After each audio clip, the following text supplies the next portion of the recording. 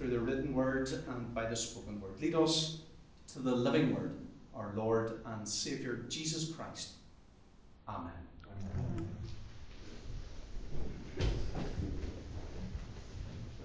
Well, I have preached in all 5 countries within the British Isles in my time, and I've spoken in some strange places.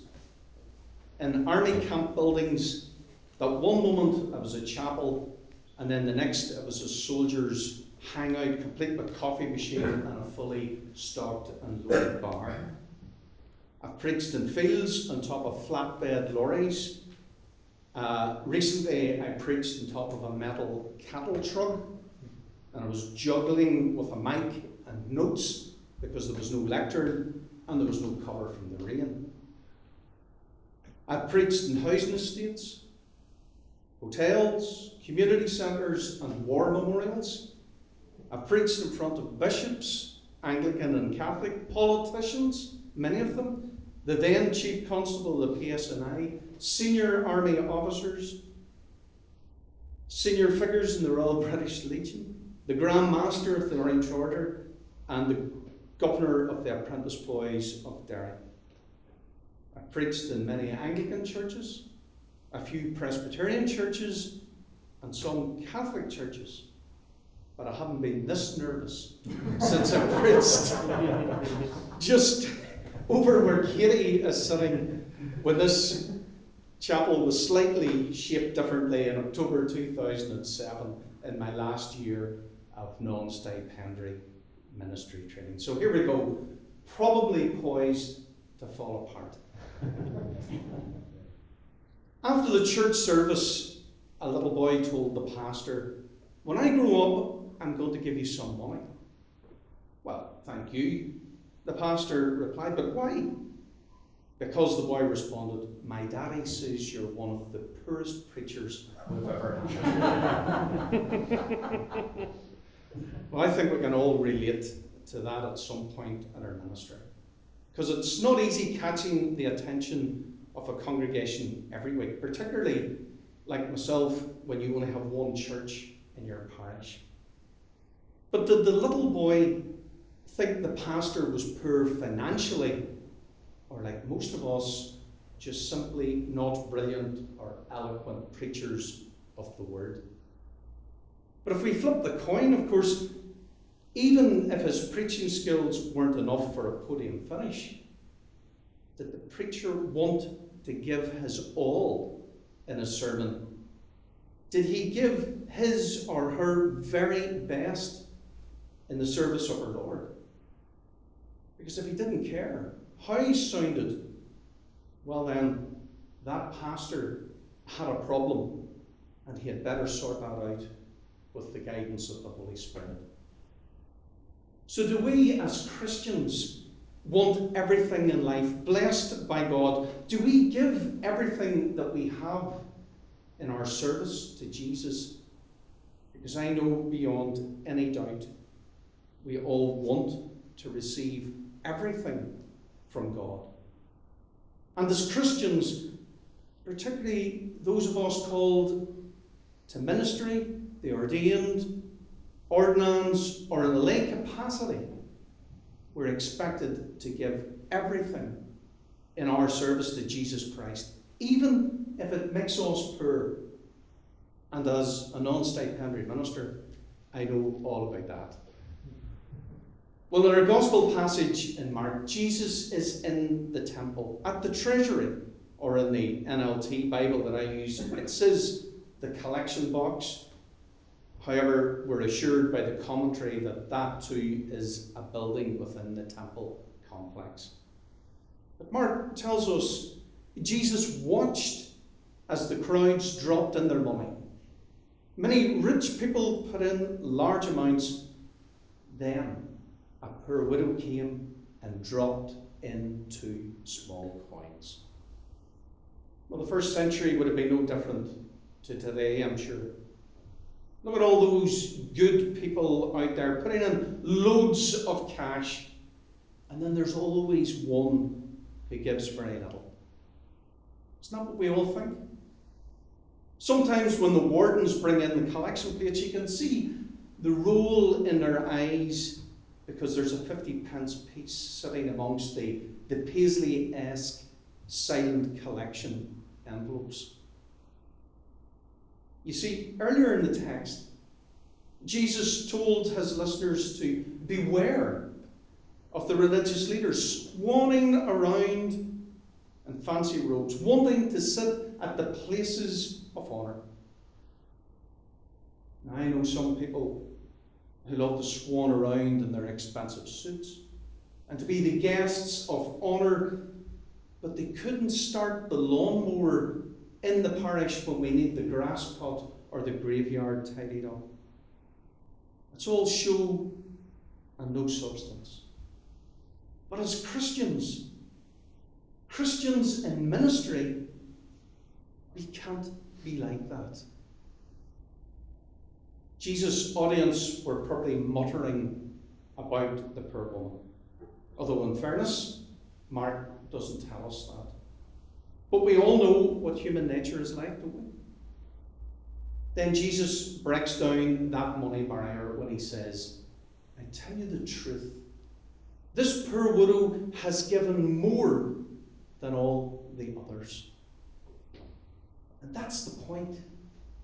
She has given more. She's gone the distance in her love for God in heart, mind, soul, and strength.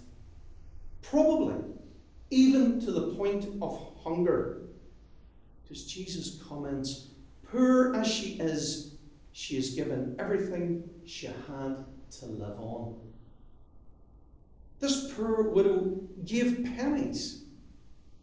In the grand scheme of things, in the great nationalistic temple, it was worthless.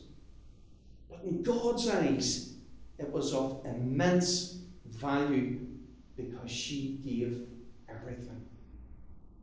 So ask again, do we give everything in our service to the Lord? I want it all. And I'm sure you all want it all too. But do we give it all? Because we most definitely want to receive it all. So let's look at those 3 short points. Wanting all. See, we live in a culture that tells us to want for everything. We actually kind of talked about that yesterday. It's all out there if you have enough money, so you can go and have it. You can go and buy it. I'm amazed now at how liberal and materialistic that the Republic of Ireland has become. It's now probably worse, actually, than the UK. And I can tell you, believe me, the UK is bad. If we think about all the things that we have, and we don't even actually need them, the throwaway electronic goods, the money that we waste on things that are unimportant in life, how much more do we need when many in the world have nothing and they live like that poor widow? As Christians, what do we want? Over and above health and prosperity for our families, what do we chase after? Are we seeking out God's love in all that we do? Is that what we want? We should want it all from God. Every blessing, every good thing. James tells us whatever is good and perfect is a gift coming down to us from God our Father. Is that what we want? Or is it the material things of the culture? The poor widow most likely wanted a blessing from God as she gave her pennies. The poor in this world, they want justice and their fair share. God wants to shower us with love. But unless we accept it, well, then we put up a barrier and that love just simply bounces off. On this Christian journey of highs and lows, of disappointments and moments of great happiness, what do we want? I know I don't want to sit through a select vestry meeting on Tuesday night, But that comes with the gift of ordained ministry, and some of you will experience it all too. And maybe some of you are the select vestry that give us such a hard time. But if we are wanting it at all, well, it must be in tune with God's will, because we are called to be his servants in this hostile world. Giving all. The poor widow gave her all, financially. But when it is the difference between having a full stomach or going hungry, well then she really did give her all. This is Remembrance Tide in the UK. And as a Royal British Legionnaire, a former policeman and a current army chaplain, this time of the year means so much to me. I think about the men at the Somme and the Allies landing on D-Day, the Falklands, Afghan, and of course Northern Ireland. They gave their all for freedom. And Siegfried Sassoon writes in his poem Aftermath, "Do you remember that hour of din before the attack? And the anger, the blind compassion that seized and shook you then as you peered at the doomed and haggard faces of your men? Do you remember the stretcher cases lurching back with dying eyes and lolling heads? Those ashen grey masks of the lads who once were keen and kind and gay. Have you forgotten yet? Look up and swear by the green of the spring that you'll never forget." Now that is giving it all. And it reminds me of Jesus giving his all for us at Calvary. And sometimes I'm more interested in reading my motorsport magazine than reading my Bible. When I should be giving my all for the faith, but I'm more interested in sitting at Ibrox singing simply the best. Jesus seen the poor widow, giving her all. And he sees what we do too. See, we have a special calling, but it doesn't make us special people. We don't, after all, want to be the religious teachers parading around in flowing robes, says he, standing here in flowing robes. But you know what I mean. To serve, we must give everything. We must give from the very core of our being to serve the Lord of life, who gave his all for us. Receiving all. As Jesus seen the poor widow and knew what she had done, I believe she received the blessing that she wanted and that she required. A simple act, but one of great significance, by this woman who was seen by God the Son. Today, we want to receive all from God Almighty. We want to be blessed, don't we? We want to feel his love. But do we deserve that love? Have we done enough to receive God's favour? That's the challenge we face. Are we once saved, always saved, or do we repent daily of our sins to receive that love from God? Well, the best way to clear all that up is simply to serve God with all our heart, soul, mind, and strength. And we will constantly receive all we desire from God. Although I'm still waiting for that Ferrari for all my service, and I don't think it's ever going to arrive. But what have we asked God for? His guidance? His love? Or have we even asked him?